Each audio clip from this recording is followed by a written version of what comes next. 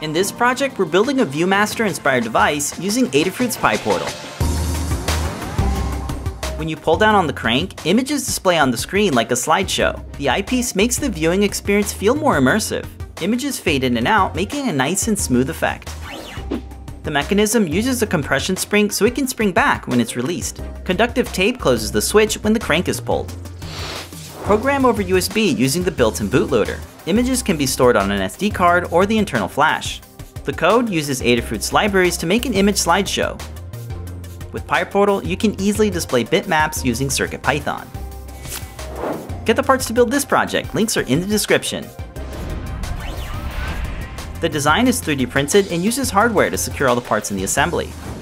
The PyPortal is mounted to the enclosure with a cover on top. An Adafruit Power Boost and LiPo battery are fitted inside to make it portable. The eyepiece is bolted on top of the frame using machine screws.